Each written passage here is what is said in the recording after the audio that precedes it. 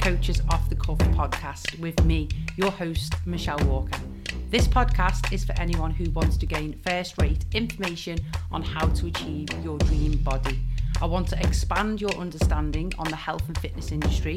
This podcast will feature fitness professionals and we will delve into everything you need to know about health, nutrition, exercise and something I'm passionate about, bodybuilding and bro science. So sit back, relax and enjoy. Right, okay, so morning Tom. This is honestly amazing to have you on board. I'm so excited about this because thank you. Yeah, I'm such a geek with the bodybuilding industry and I know you are, and I know that you're massively well respected. So thank you so much for coming on Coaches Off the Cuff. No worries. Yeah, we're just going to have a good old chat. So do you want to start off and introduce yourself and your connection with bodybuilding? I'm so intrigued to find out. Yeah, so sort of like how I got into the sport. Yeah. Okay, so when I was younger, I used to play a lot of sport myself.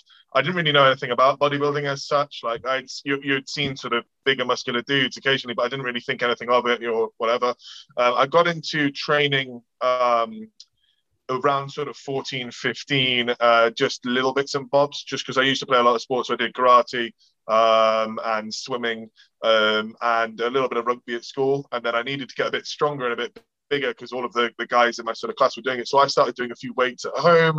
I wasn't really doing anything seriously. It was my dad's weight set and the weights went up to something like 14 kilos or whatever. So I just it's like the spin lock dumbbells. So I just used those in my bedroom and I was just doing like full body workouts, like probably like 3 or 4 times a week. And then I got into it a bit more seriously. And one of my buddies was training. His dad had a shed, like a horse box, like a horse shed thing, and he had loads of weight kit in there, like a stables thing. So we went in there and we were just bench pressing and deadlifting and squatting, and you had a Smith machine in there, so we did a lot of barbell rows and stuff on that, and just a few dumbbells and things. And we just tried to get like a lot stronger. It was over like a 6 weeks holidays of summer, and I actually started putting a bit of muscle on. Got into training a bit more, went to a gym eventually, like a bodybuilding gym, after training at a leisure centre for a bit. Got into it a bit more seriously, started paying attention to my new food a bit more, just trying to eat as many calories in a day as I could within reason and like a certain amount of protein. And that's all I really did. Then I put on a bit of muscle, started looking a bit better, sort of left sports behind over time. And then just grew, I just grew and got a bit better. Then I decided I wanted to do a competition. And I used to, but this is before Facebook was really big for bodybuilding stuff. Instagram was about all of this. So I used to go on forums, like bodybuilding forums, and I would just pick up loads of information from there. And I would get into, so I did a training program. I did it for 2 years solid. It was a program by a guy called, his internet handle was like Big A. And it was like low volume, Mike Mentzer, Dorian Yates style sort of workout. You'd go in for 45 minutes, 3 times a week, and you get out, that's it, then you're done. And it was the diet recommendation was eat as much protein in a day as you possibly can, eat as much carbs and fats in a day as you possibly can. If you start getting too fat, pull back on the carbs and fats, but keep eating the protein. And that was it. It was simple. But I went from I remember going up to about 15 stone, sort of 8, whatever that is. I was about that sort of weight by the end of it all. And my mates were all saying, oh, you're on steroids, you're this, you're that. And I was like, no, I'm completely natural. Like I wasn't taking anything at the time. Yeah. And I put on like loads and loads of muscle just from doing that. And all my mates were like, you're only in the gym for like 30 minutes. And I'm like, yeah, because I'm actually doing what I need to do. I'm getting in.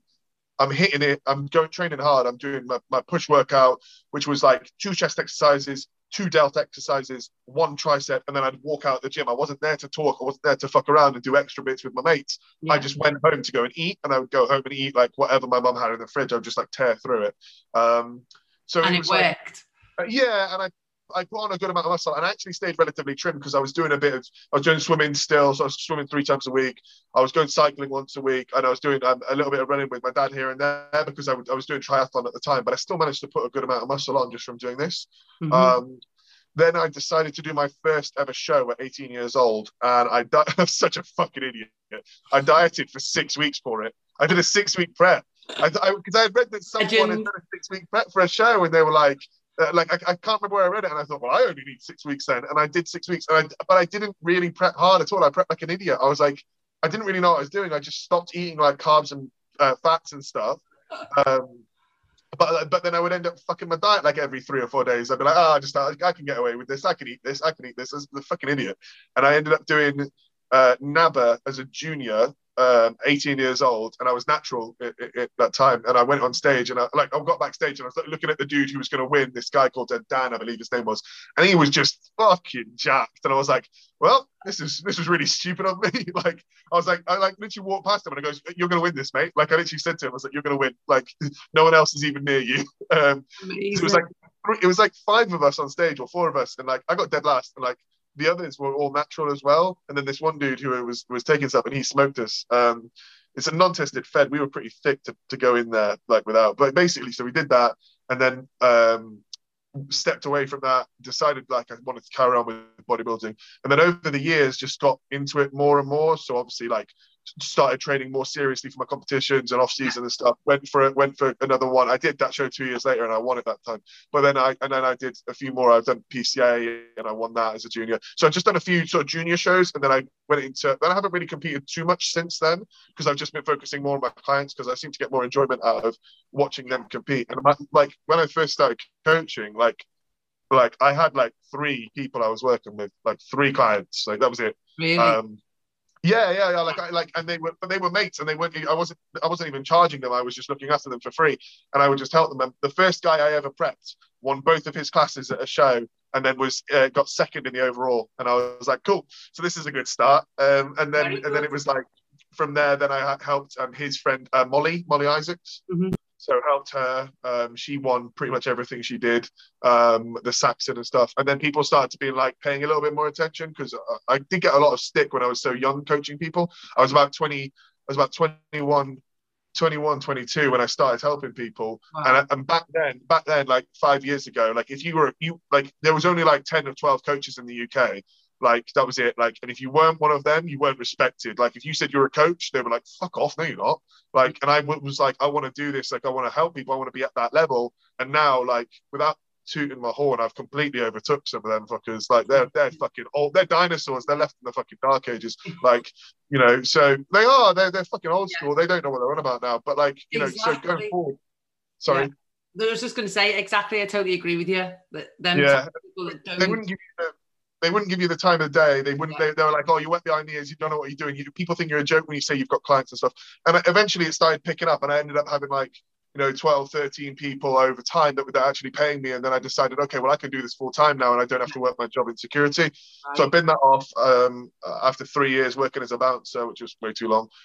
So did that, and then coaching has just basically evolved from there. So it went from like maybe like 20 clients up to I'm at 80 now, and I'm capped at 80. I don't take anyone else on because I can't. I've literally got a board behind me with my clients on it. I literally can't. I've got a waiting list at the bottom. Like I literally can't take anyone else on. So it's crazy how it develops over time. But I think if you stick to it and you just literally don't give up, like the people are going to give up at this point with the amount of coaches that are coming out these days, and doing lifestyle coaching and all this sort of shit. Like you need to literally just don't fucking give up. Just keep soldiering on and keep digging as best as you can, and continuously deliver results. Because when you stop delivering results, people start thinking you're a fucking joke. Like I had 1 or 2 clients when I first started who just did dreadful at shows. And it did make me think like, well, am I not good enough at this then? But then you just ignore it and just keep going, basically. I actually and really appreciate that. It is tough for us coaches. Yeah. And that's what I love doing too, the competition prep. And it's just unfortunate the pandemic hit, of course, and our shows were cancelled and stuff. So it's a difficult time at the minute. And I think you're right. I think if you just keep showing up and keep getting your name in there, and it's not just that for me. Do you know what comes across with you as well, Tom? You're very passionate about it. It's not just about the business and the finance. Of course, it is, because it puts. I couldn't. If I made $2,000 a month from coaching and still had this, but I could live comfortably and have a roof over my head. And if I just made normal sort of wage normal wage per month and everything, and just had like a normal like income and everything, I'd still do it because I fucking love it. Like I'd still do it.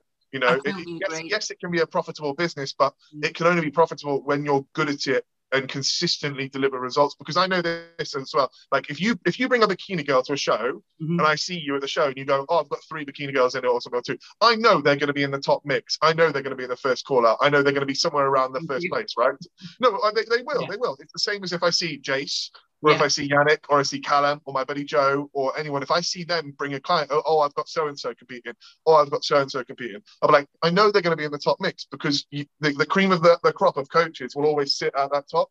There's about 25 of us in the UK who are actually consistently good at what we do. The rest of 150, 300 beneath us, are just the shit that is just that with the pile beneath. And those people will eventually, if they work hard enough, climb to the top. Yeah. But it does take time to get there. So, and they have to push past every other, coach that's there to get to that bit where they start becoming, consistently delivering. So. Yeah, I massively appreciate that, Tom. And it's nice to hear that you respect me in that way as well. And, but, again, I think obviously I agree with you. I think it's the passion and the drive that we've got to do what we do. And there's no lying in that. Like, we're constantly, literally, we live and breathe bodybuilding. It's what we do. And we want to learn because we want to learn. Like the things that and it brings me on, I guess, to my next question. Actually, I haven't pre-warned you for this one, but it's coaches off the cuff here. But talking about, are you more towards science or bro science with bodybuilding? So when you look at bro science, when you look at things that people pick up from years and years of training and years of doing things and trying these methods, and the methods being passed down, what you notice is similarities and patterns, you notice things like that. And what you can always go to is you can go towards bro sciencey sort of stuff, and you can usually dig it apart, pick it apart, change it, tweak it, adjust it to make it more suited to what actual science will show you. So you can take bro science stuff and usually go like, okay, so for example, right, when people say wear a waist trainer or make you burn fat around the middle of your stomach, right? That's bro science. That's bro science, isn't it? Yeah. Okay? But if you do cardio fasted, whilst after taking some caffeine, or your fat burners, if you're not natural and using fat burners, if you are doing that fasted, do cardio, stay fasted for a period of time whilst wearing a waist trainer on, what you can do is vasodilation, so dilation of the blood vessels around that fat area, that spot area, will mean that more fat is oxidized and moved at that period of time and mobilized, not oxidized, mobilized. So if you do an hour of cardio and then you touch on the lower back, it's cold. It's cold still at the bottom. That's not sweat. That's because it's not got enough blood vessels in there to actually get around to where the fat stores are. If you're able to dilate those a little bit more, you might be able to dig into a bit more fat stores. It's hypothetical, it's a theory, so maybe you could do that. Is bro science, but then you look into it in science and you actually take it and change the actual perception of it and tweak it and adjust it, because normally people would say wear a waist trainer all day, you'll burn more fat. No, that's bullshit. It only works for that period of time. I've been asked that so many times. But it will work in that period of time. Now what you can do to enhance that is use your Himbine, or use your Himbine based cream with cling film, and then put the waist trainer around it. That will help dilate it. Will the Himbine soak in through the fat stores in those stubborn sites and be absorbed there? Possibly not. But if you're preparing for a show, 1% for 40 quid, but a 40 quid tub of your Himbine cream, 50 quid tub of your Himbine cream, 1%, that could be the difference between third and then moving up to second. Who knows, So I think, okay, so in terms of science, I appreciate it and I utilize massive amounts of it in any decision that I make when I help people, when I prep people or coach people. But I always bear in mind that there's a few bro sciencey things that you can take that will never ever be, never be able to diminish, because they are set in stone in ways. So there's certain things that you can dig into them and you can change bits and bobs of them and learn little bits about them, but you can't undermine them. And sometimes, especially for a competitive bodybuilder, some things just work, and it's just the way it is, so exactly. I totally agree with you, and I think that's why you said before in the show that the coaches that just are not open to change or open to learn, and they're left behind, because it's actually bro science that actually gets us through and gets us successful athletes, because what works. It's a combination of the two, isn't it? I think. Yeah. Sorry, I think Okay, so look at it like this, right? So if you have a coach who is totally 100% science-based, never bases anything of any actual visual representation of a physique, right? Someone who is absolutely totally based on that science-based things, right? And never has any looks into anything about what we can just see as an individual, okay, as a coach with a good eye for a physique. That person will get very far, but they won't get to that the last little few percentage. Same as a bro science coaches will only get about half as far because they're not paying attention to the things that are truly actual, like legitimate scientific facts. They're facts. You can argue. It's like my wife. You can argue with science all you like, same as you can argue with Harry. Like, but you're not going to be right. Like you're not going to be right. So. You can disagree with it as much as you want. Science, like your wife. It's always right. It's always right. You can't argue with it. So I'll absolutely love that, Tom. So I love bro science, me too, and I love learning about it as well. And I love learning from the likes of yourself. Like, I am absolutely intrigued to hear your peak week protocols, you know. Oh yeah, you wanted to discuss that, didn't you? Yeah, that would be amazing. If you mean, I've got mine, and you know what, we could pick something up and learn from each other as well, which is just amazing. You know, there's no, me personally, I don't hold all my cards in one. I like to share my knowledge, and I know you're the same, and that is the way us coaches grow. And like you say, and it's all well and good knowing how to do something, but being able to actually demonstrate it on a physique and be actually able to make it and adjust it as the plan goes forward. I can tell you what I do for a peak now, and you can be like, oh, that's cool, but you, with all due respect, you wouldn't probably be able to replicate it in exactly the same fashion. You would do your own version, but sometimes there's changes that need to be made.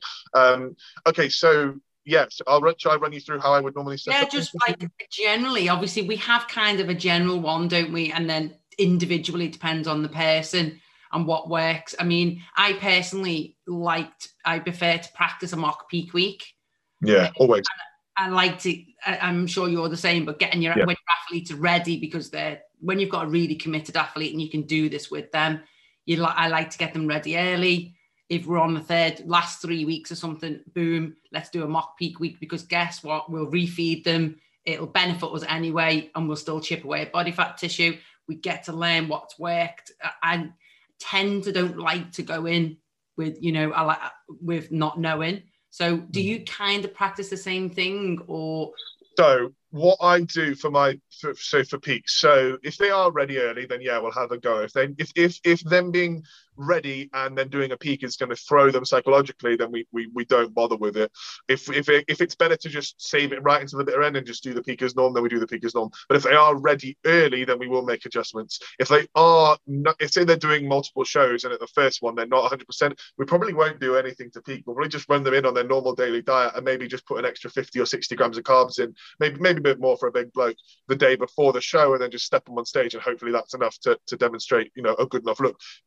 That is probably what I would do if someone is just literally like 90% there, 95% there. Okay, but when you're there and when you're flat, you're depleted, you're ready to rock for a peak. So what I would normally do, so training wise, I would normally do say the show's on a Saturday. Okay, so we would go Monday, Tuesday, Wednesday, training as like, say, maybe like a chest day, a back day, a delt day, and then on the Thursday, we would do arms fasted in the morning, training on waking.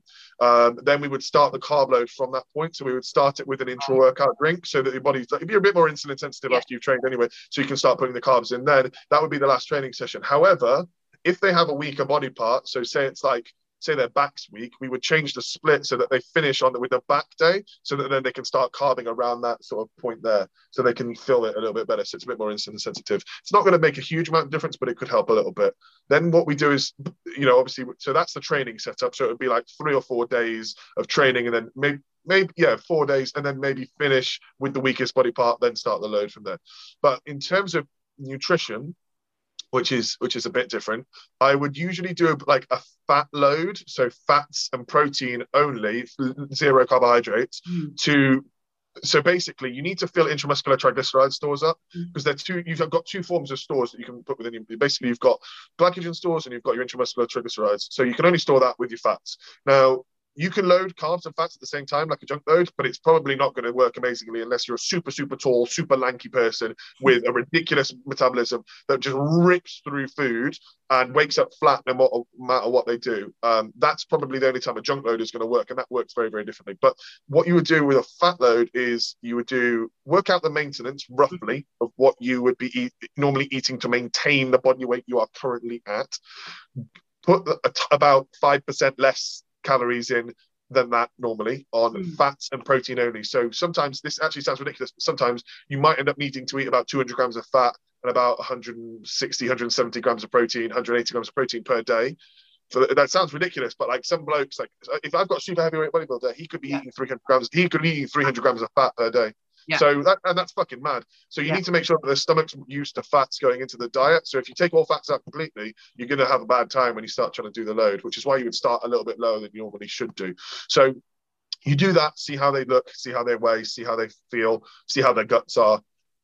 Go do it again on the next day, on the Tuesday, and then same again on the Wednesday. Now, the reason that might seem like excessive or you're going to spill, but you can't spill from eating fat. It doesn't retain fluid. You cannot physically retain fluid from it. It's impossible. And as long as you're keeping your expenditure very similar to what you'd be doing, keep your cardio the same duration, but reduce the intensity, you're pretty good to go. So if you've been doing Stairmaster 40 minutes a day, I would pull back to like maybe 30 minutes and just do an incline walk on a treadmill, but like slow. And then, because you don't want to be putting loads of like fluid through your legs or anything at that point, really, or inflammation. Then when you finish that, so you do all your training sessions like that, then you would start your carb load on that final one. Start with an intra-workout drink, start slowly tweaking and adjusting carbs over the course of the day based on how they're feeling.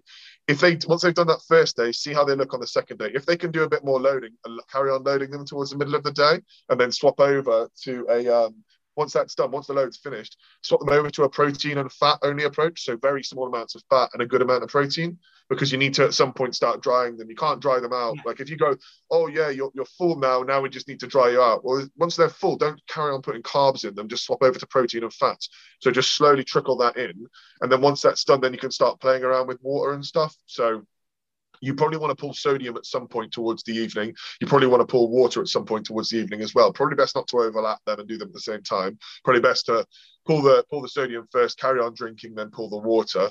And then obviously at that point, then you would see how they look on the day of the show and basically adjust, because at that point they should be dry, they should be as full as they're going to be. And if they're not doing any exercise or moving around, they should stay nice and full. If they are a bit flat, it's fine. You can just put in some sugars and some carbohydrates and whatever. If they are super, super flat, then yeah, you're going to probably need some fats in there too as well, alongside those carbs, to stop everything just fucking flying away. But if they look on point, you can probably just eat a small amount of protein on the day and just keep them good. As long as they can pump up backstage, that's all you need to be able to do. You don't want to wake up bursting full. You don't want to wake up and go, okay, fuck me, I look massive, I'm like ready to rock. Because if you carry on eating, you're just gonna fucking spill by the time you get to stage. So yeah, it's one of those things. So that's basically how I do it with nutrition. In terms of sodium, water, I don't load water throughout the week. It doesn't really work. The only time water manipulations work is to create diuresis, is when you utilize it right before. So the day before the show, if you say you get to say you're on stage at 4 p.m, right? You want to load probably, and you drink about 6 liters of water in a day. Drink normally throughout the day before the show. Are you talking about stage? Are you talking about show day? No, the day before. Yeah. So the day before the show, you probably drink normally all the way through the day. Yeah. Then you get to the evening, you'll load in one go in the space of an hour about 3 liters of water, maybe more. Knock the water on the head there and then. Stop. Like as soon as you stop, just stop straight there. Yeah. And then you should carry on pissing like an absolute racehorse all the way through the evening, because you've created diuresis. Of course. And then the day of the show, just minimal sips of water to tide you over. Also, caffeine the day before, increased a little bit, espressos and stuff like that. Vitamin C, maybe some dandelion root extract, and then go from there. If you do that, you eliminate the need to use diuretics like Diazide or Lasix or Aldactone. You don't need them. And those are fucking flip a coin and see what lands sort of thing. Sometimes they fucking don't work. Yeah. Do you know what? It's something that I really need to learn a little bit more. So that was so interesting, like the water loading. I've not been at that level, at that point, where I really had to utilize it to get the best. And the thing is as well, so Go on. One thing I will say, Michelle, for your clients as well, Yeah. If you followed a similar sort of approach for a trial peak for one of your clients, right? Similar sort of approach, okay?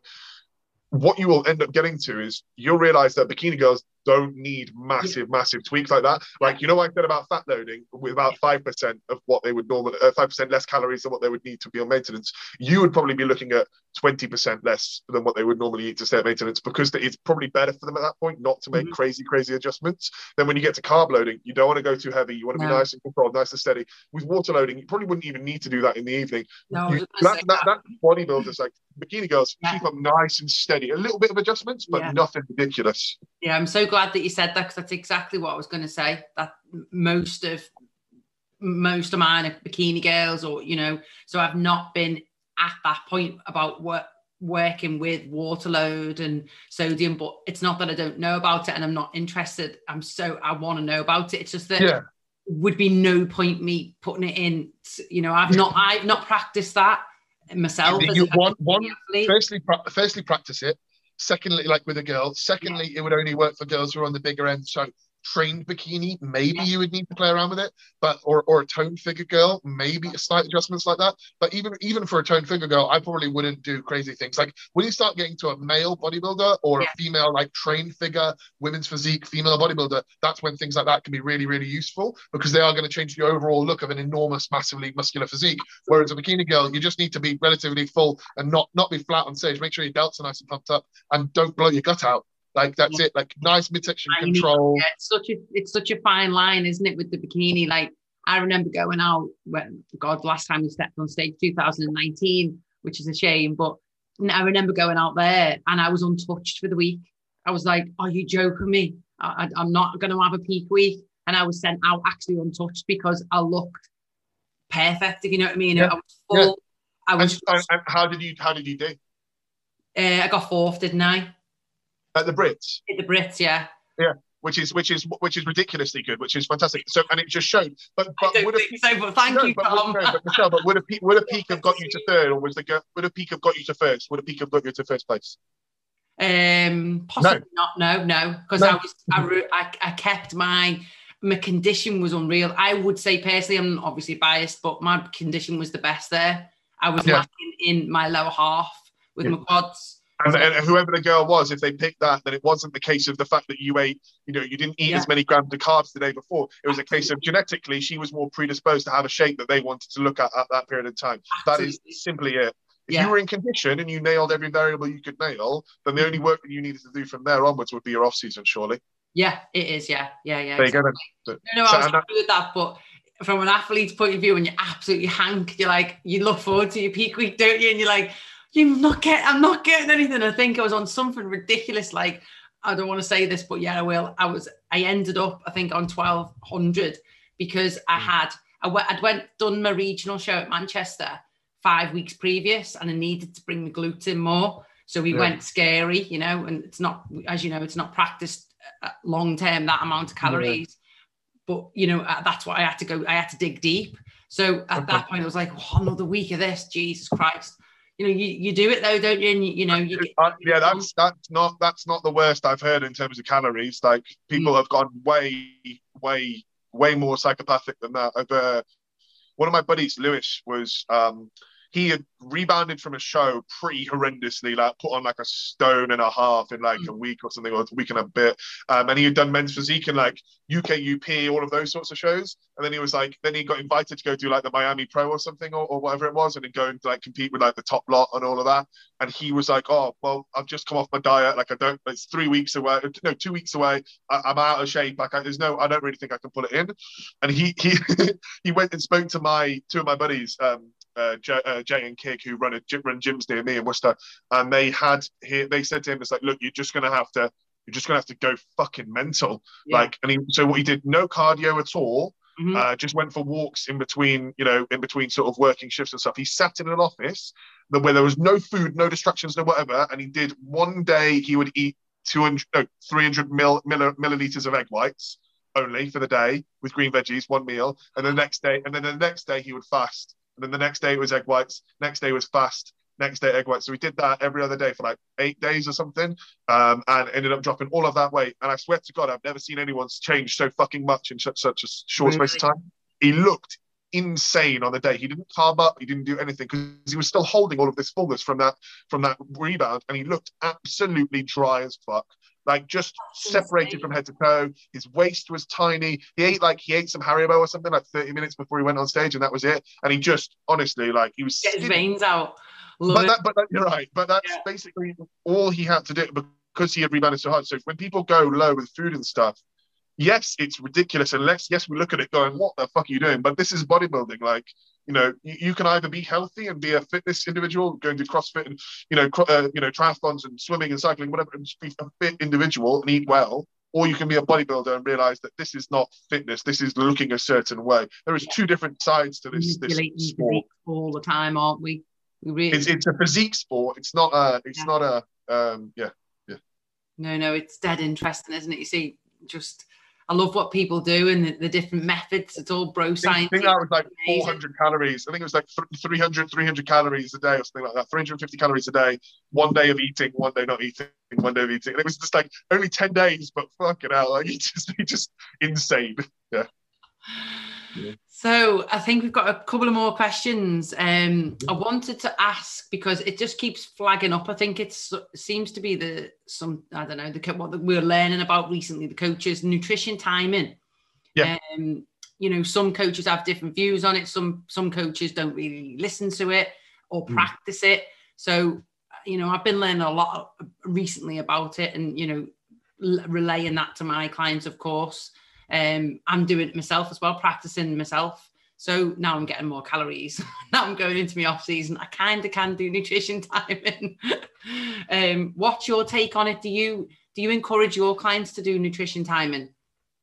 So if they are in their off season and they are on a set plan, a lot of the time, prep as well. Yeah, we will have timed food around the training session. So majority of the carbohydrates will be around it. So pre, intra, and post. And as we start to take away food in a prep, we'll start pulling away from other meals rather than those meals. I'll keep the carbohydrates around those. So I'll keep them in the pre, I'll keep them intra, and then I'll keep them in the post. Later down the line, when we need to start yoinking them out, we'll take them from the pre-meal, okay? Then we'll start taking them from the intra-meal, and then we'll start taking them from the post-meal to finish. That's the last thing I'd want to touch would be that post-workout meal. When you start pulling away completely and everything goes, you're in a bit of a hole there, and that's probably somewhere where you need to creep out of.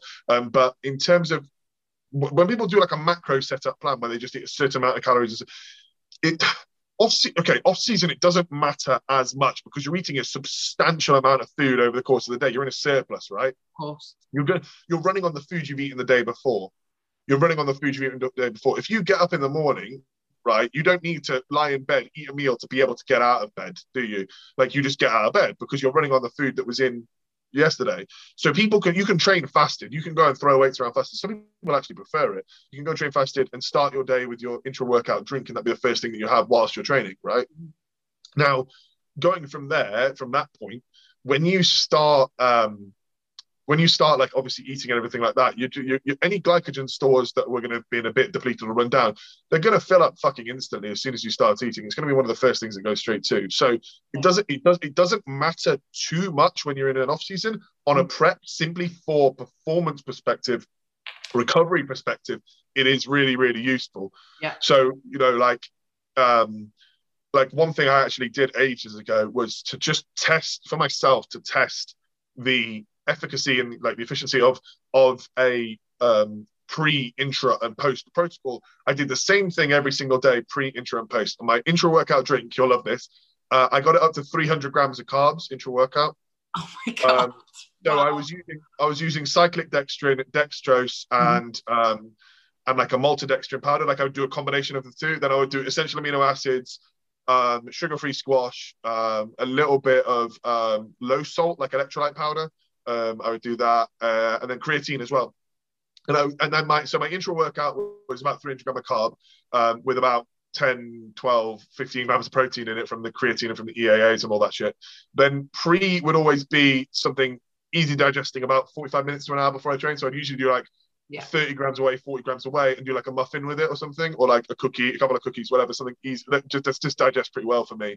Yeah. Then the post-workout meal, I would always try and get in around about like I would always try and get around about sort of 250 grams of carbs in, from like simple stuff like cereals and I just have whey protein again, cereals and bagels and jam and all that sort of shit, like whatever. Maybe like a low-fat rice pudding as well, and just put jam in with that and some honey, and just something easy to eat and just sit there and you can just get it down. So that was my main sort of setup. But all around that, food-wise, I would eat whatever the fuck I wanted. Like, even if I was not eating very much because I was doing work all day, I would always make sure I got that pre, interim, post protocol. And I noticed that my recovery was a lot better. Right. So my recovery in between my sessions. So I think that definitely says something in terms of your recovery in a prep. Like if you are eating minimal amounts of food, but you're still having majority of your carbs and your calories around your workout window, you're probably going to recover better. You're probably going to train better, and you're probably going to be feeling better, especially towards the back end of the prep. So yeah, I totally agree. I've been practicing that myself, and definitely with my clients as well. But like you say, it's not always. I think that's what it is, and I think that's why some coaches maybe don't do it, because it's got its place. But I would definitely agree with everything that you've just said, like to the T. It's more useful around that pre bit, but off season, if you are just eating a certain amount of, to be fair, when your calories get up super fucking high, you're probably eating the same amount of calories per meal all the way through the day anyway. So it doesn't really matter, because whatever you eat pre and post is still pre and post. It's roughly the same as what you're going to eat at any point, really. I would one thing I am quite big on is not plonking in a huge amount of fat post workout, because it's not great for your digestion once you've just, because when you're pushed that sort of way with your nervous system after a training session, your CNS goes a bit of a funny pattern. So it's probably not great to put in a bunch of fat, because your digestion could be compromised a little bit. It's probably best to just chill, let yourself rest and digest, and then actually be able to process the foods that you're eating. Because your carbs are digested at about 1.1 grams per minute. Mm-hmm. So when you see, this makes me laugh. Like when you see people putting like eat 60 grams of carbs before you go on stage, like 30 minutes before, and I'm like, so they're only going to get 10 of that, because half of it will be digested, and then it's actually going to be absorbed later down the line. What the fuck is that going to do apart from make them all bloated? Like, just chill on the food, it's great that you've just said that. So let's just revisit that then, because I actually wasn't aware of that. So it's 1 minute per gram to digest. 1.1 grams is digested per minute. So it's the rate. So but remember, that's digested. That's still not absorbed. That's not absorbed. Yeah. Exactly. Which is why sometimes the whole when I see people doing it backstage, you should probably eat some carbs before you go on stage. Maybe 30 gram of carb about an hour before, maybe and reintroduce some sodium at that point as well, so that you can actually partition it, because you need sodium, you need potassium, you need glucose, you need water all in one go to actually get a pump. You need those two to travel, so that you got sliding filament and all that shit. But you basically need it. So when you see people, you have to reintroduce sodium at some point. When people pull sodium, don't eat any salt, any meals and stuff on the day of the show. Then they pump up backstage and I can't get a pump. What's going on? And it's because you've fucking got no salt, mate. You need electrolytes. Your body needs that. That's why people cramp on stage. Yeah. So you need all of that. I'm an absolute bugger for that, Tom.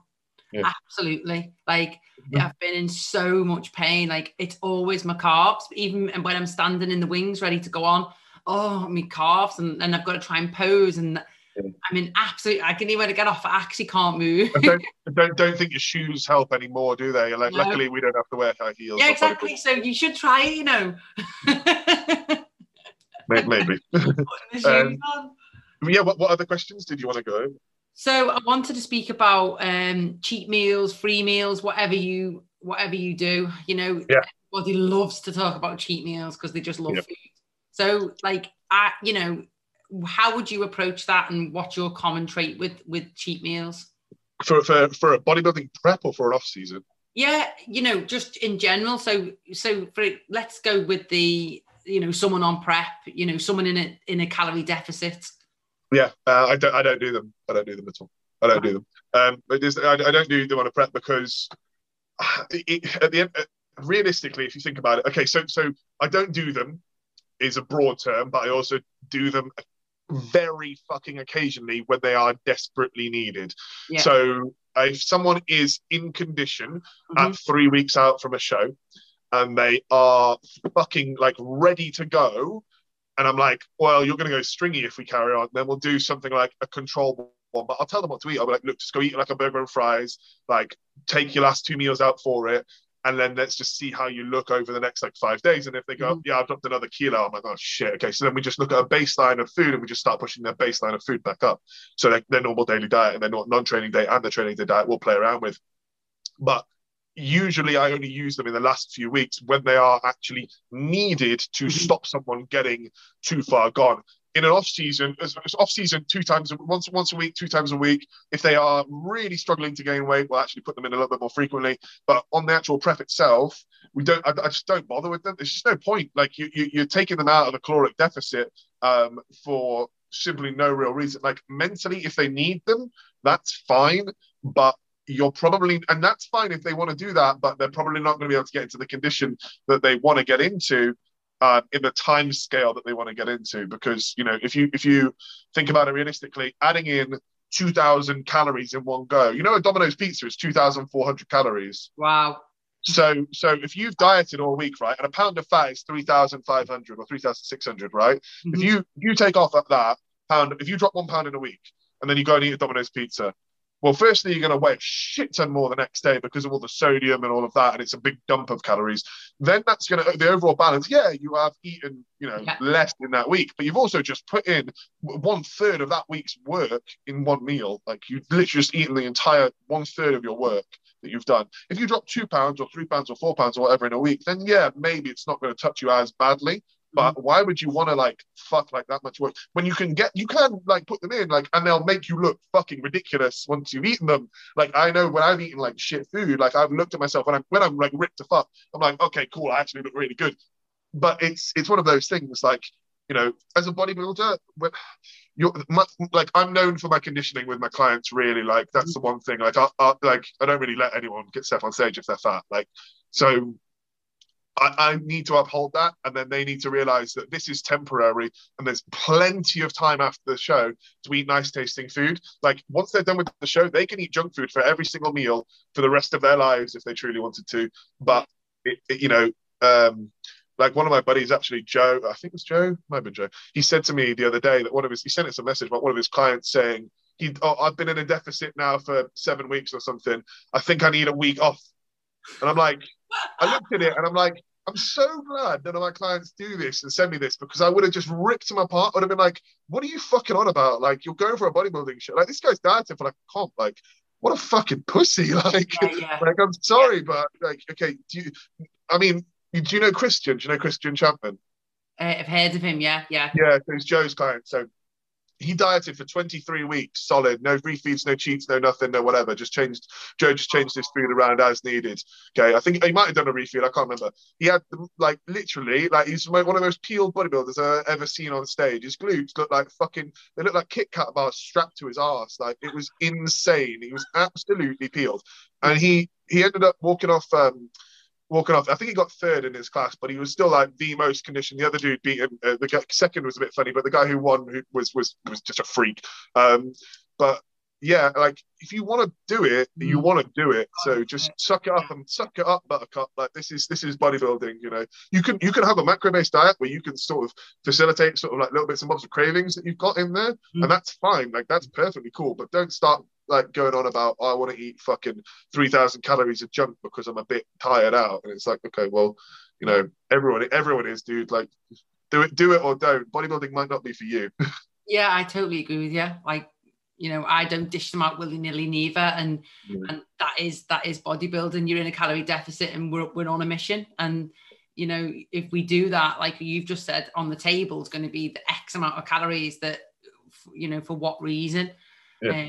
But yeah, and there is no reason. You know when we talk about refeed, it's like metabolic adaptation. So you do it so that the body comes out of a deficit for a period of time, then you bring it back into it. Yeah, that's different. That works, and that is useful, but that is overplayed a lot of the time as well, because in a trained individual, so bodybuilding individual, it isn't. It doesn't really have the same sort of effect. So You can use them, but sometimes 2-day refeeds are a little bit better than one. And again, they're only really needed when they're super, super dug in.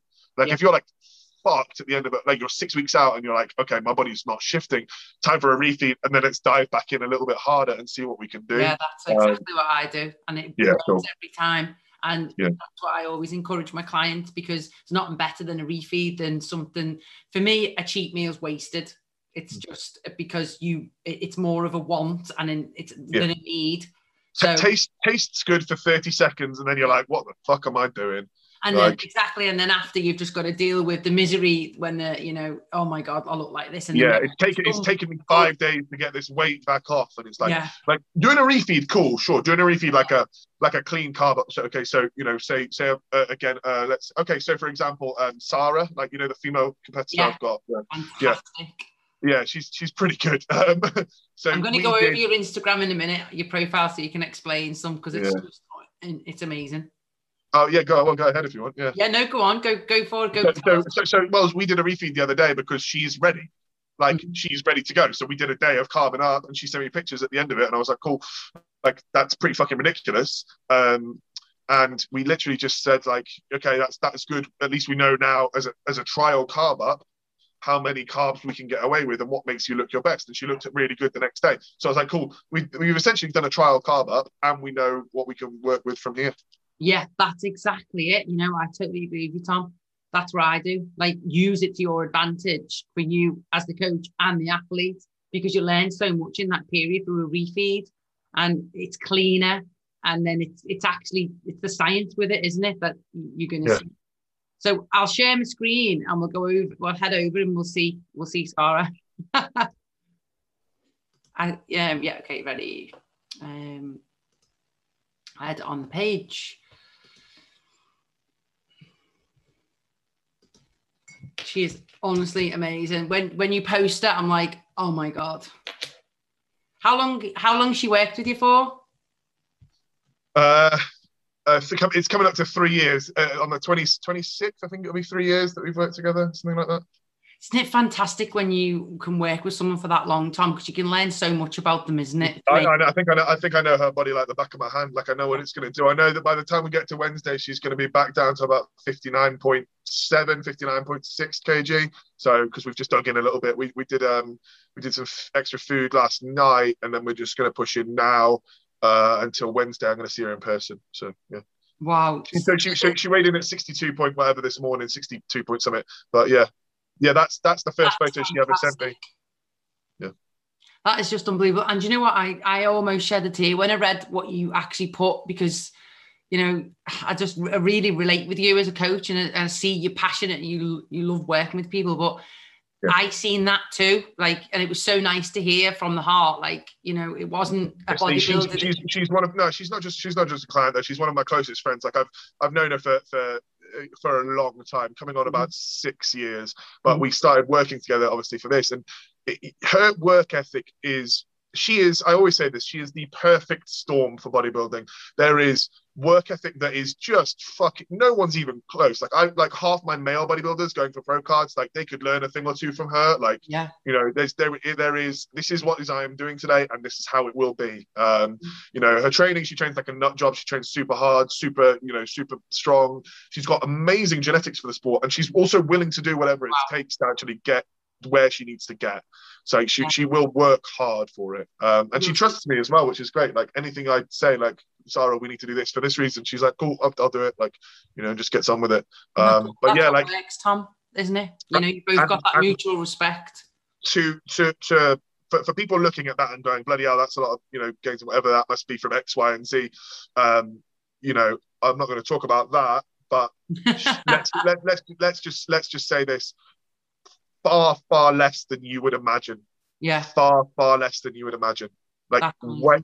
Literally, I would say in that entire 3 years, maybe in total a year of time actually being on, and then the other 2 being off. In the actual grand scheme, a lot of time off, because it's just not needed. When you've got genetics like that and you work that hard, you just don't need to fucking put yourself through. No, you don't need to take the piss. You don't need to take the piss. But yeah, there is literally so low, like so fucking low, like just barely anything is most of the time. Yeah, it's going to be absolutely incredible to watch her journey. And well, she's competing on the 4th of July, and she's up against there's two women's physique competitors in her class who are good, but I honestly, I can't see them beating her because no one's going to bring that conditioning. If they do, then fair play. Like fuck me, like I misjudged them, but I can't see that happening. Which show is she going to be at, Tom? Two Bros. Amazing. Two Bros July, the La Familia, and then we'll do the British after that. My main concern is that when she beats them at this one, I don't know if they're going to carry on to do the Brits. So there has to be 4 girls in the class, in the actual whole category, for her to turn pro. Right. So I don't if they get beat, like I don't know if they'd carry on. I don't know if they'd go, oh well, fuck it, I can't win my card this year then. Like, do you know what I mean? Like, and then she's not going to get a chance. That's the only concern I really have, but we will see. Yeah, that is going to be difficult. That's what I'll be honest. It's so difficult at the minute for all of us, and for athletes and coaches putting. Yeah. I mean, for figure and stuff like that this year, like luckily the Two Bros girls, they should be okay. Like Sophie, who's doing it, should be okay. Sophie Jenkins, she's Christian's missus. She's really really tall figure girl. She's really really good. She should be. She should be okay because there'll be enough in her class. But but the next class up, being women's physique, we are slightly concerned that there's not going to be enough competitors because you need 4 to turn pro. So. Right. It's considered like a non-contest if there's only 3 girls. Like if there's one in class A, one in class B, one in class C, and they go up against each other. Oh, you've won the overall. You are the British champion, but you don't turn pro. Like it's 16, 18 weeks worth of work for that. It's a bit. I was going to say Zara does not deserve that really, and we'll just go abroad and go abroad. Happy with that by the sounds of it because she sounds like she's so competitive, which is amazing. Like ridiculously, which is why she's good. But yeah, that's it. Have you got any other questions you wanted to go over? I haven't, no. I mean, if you want to bring anything up, I'd like to revisit another episode, definitely to talk about enhanced athletes, and we'll talk about drugs and let's get that's too big of a topic to discuss in one sort of short stint, but we can certainly talk about that next time. That'd be really cool, Michelle. That'd be awesome. Yeah, I think it will be. And do you know what? My aim really is to educate some female bikini athletes because, there's a lot of stuff out there and a lot of people that don't know what to talk about. Yeah, I mean, that's definitely something that we can talk about on another episode because it's a scary fucking world, the drug things that come out. Not bikini girls, you start looking at it going, okay, like you really you need to be fucking careful. The one, like, so obviously the main things that I think that we would be really good if you wanted to talk about it next time would be like, okay, so like eating disorders for girls, the susceptibility of it, and basically the bodybuilding world, but being like, oh, have you got an eating disorder? No. Do you want one? Like, it's like, do you know what I mean? So that's something to be careful with. Yeah, it's our duty as coaches, really, as the top ranking coaches you put us before. Well, I had to pull the plug on her girls. I had to pull the plug on her girls prep because she started binging. I was like, look, if we keep going, you're going to end up with something that's going to haunt you for the rest of your life. Like, it's time to pull the plug and let's just get you into an off season, a macro set up so you can control what you eat on a daily basis, and just explain how much in control she needs to be of the food there and what she does and all of that sort of stuff, and basically just live like that. But then I think PEDs, especially for women fat burners, understanding what's safe and what's not, talking about what compounds are going to be effective and useful and what's not to be taken lightly, and what you shouldn't just consider as taking lightly. Things like that we can certainly go over for sure. Yeah, let's do that on the next one. I'm desperate to hear what you've practiced and what you know as well, and just to get that awareness out there for and it's a lot different to the standard in the gym sort of. That'll be fine, just do that, because I've heard some really really disgusting stuff lately, like a male coach whose name I won't name for fear of his embarrassment, but putting he's a nutcase. 50 milligrams of Anavar per day for a woman from day one. 50, like a full 50 milligram tablet. First week of dieting, 18 weeks out from the show. Next week, checked in, hadn't really tightened up much, hadn't really done much, lost much weight, whatever. Okay, cool, let's do 100 milligram a day. Oh my God, Tom. Yeah. Yeah. Seriously, my heart. No, yeah.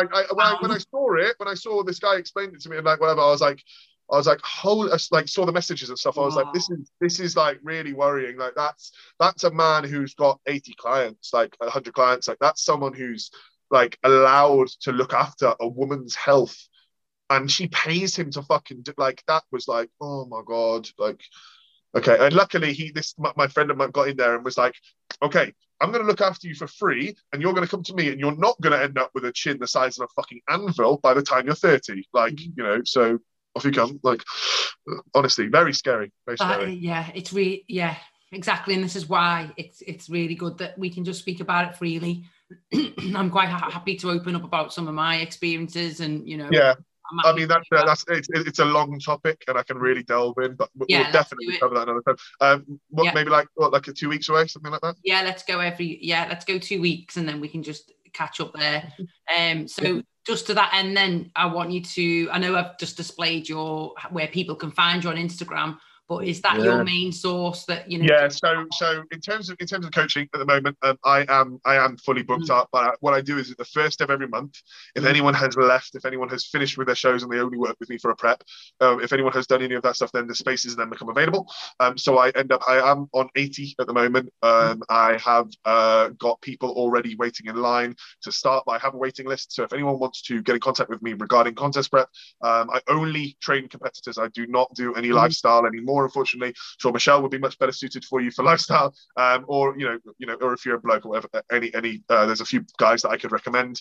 But in regards to contest prep, if you are looking to compete, I am available at some points in time. And you can find me at Evolution Training. My website's on there, my link tree, the whole lot. Yeah, just amazing, Tom. It's been an absolute pleasure having you on Coaches Off the Cuff. Thank you very much, Michelle. Can't wait to bring you back on. So thanks for your time and enjoy the rest of your day. Thanks. Speak to you soon. Bye-bye. Welcome. Speak to you soon.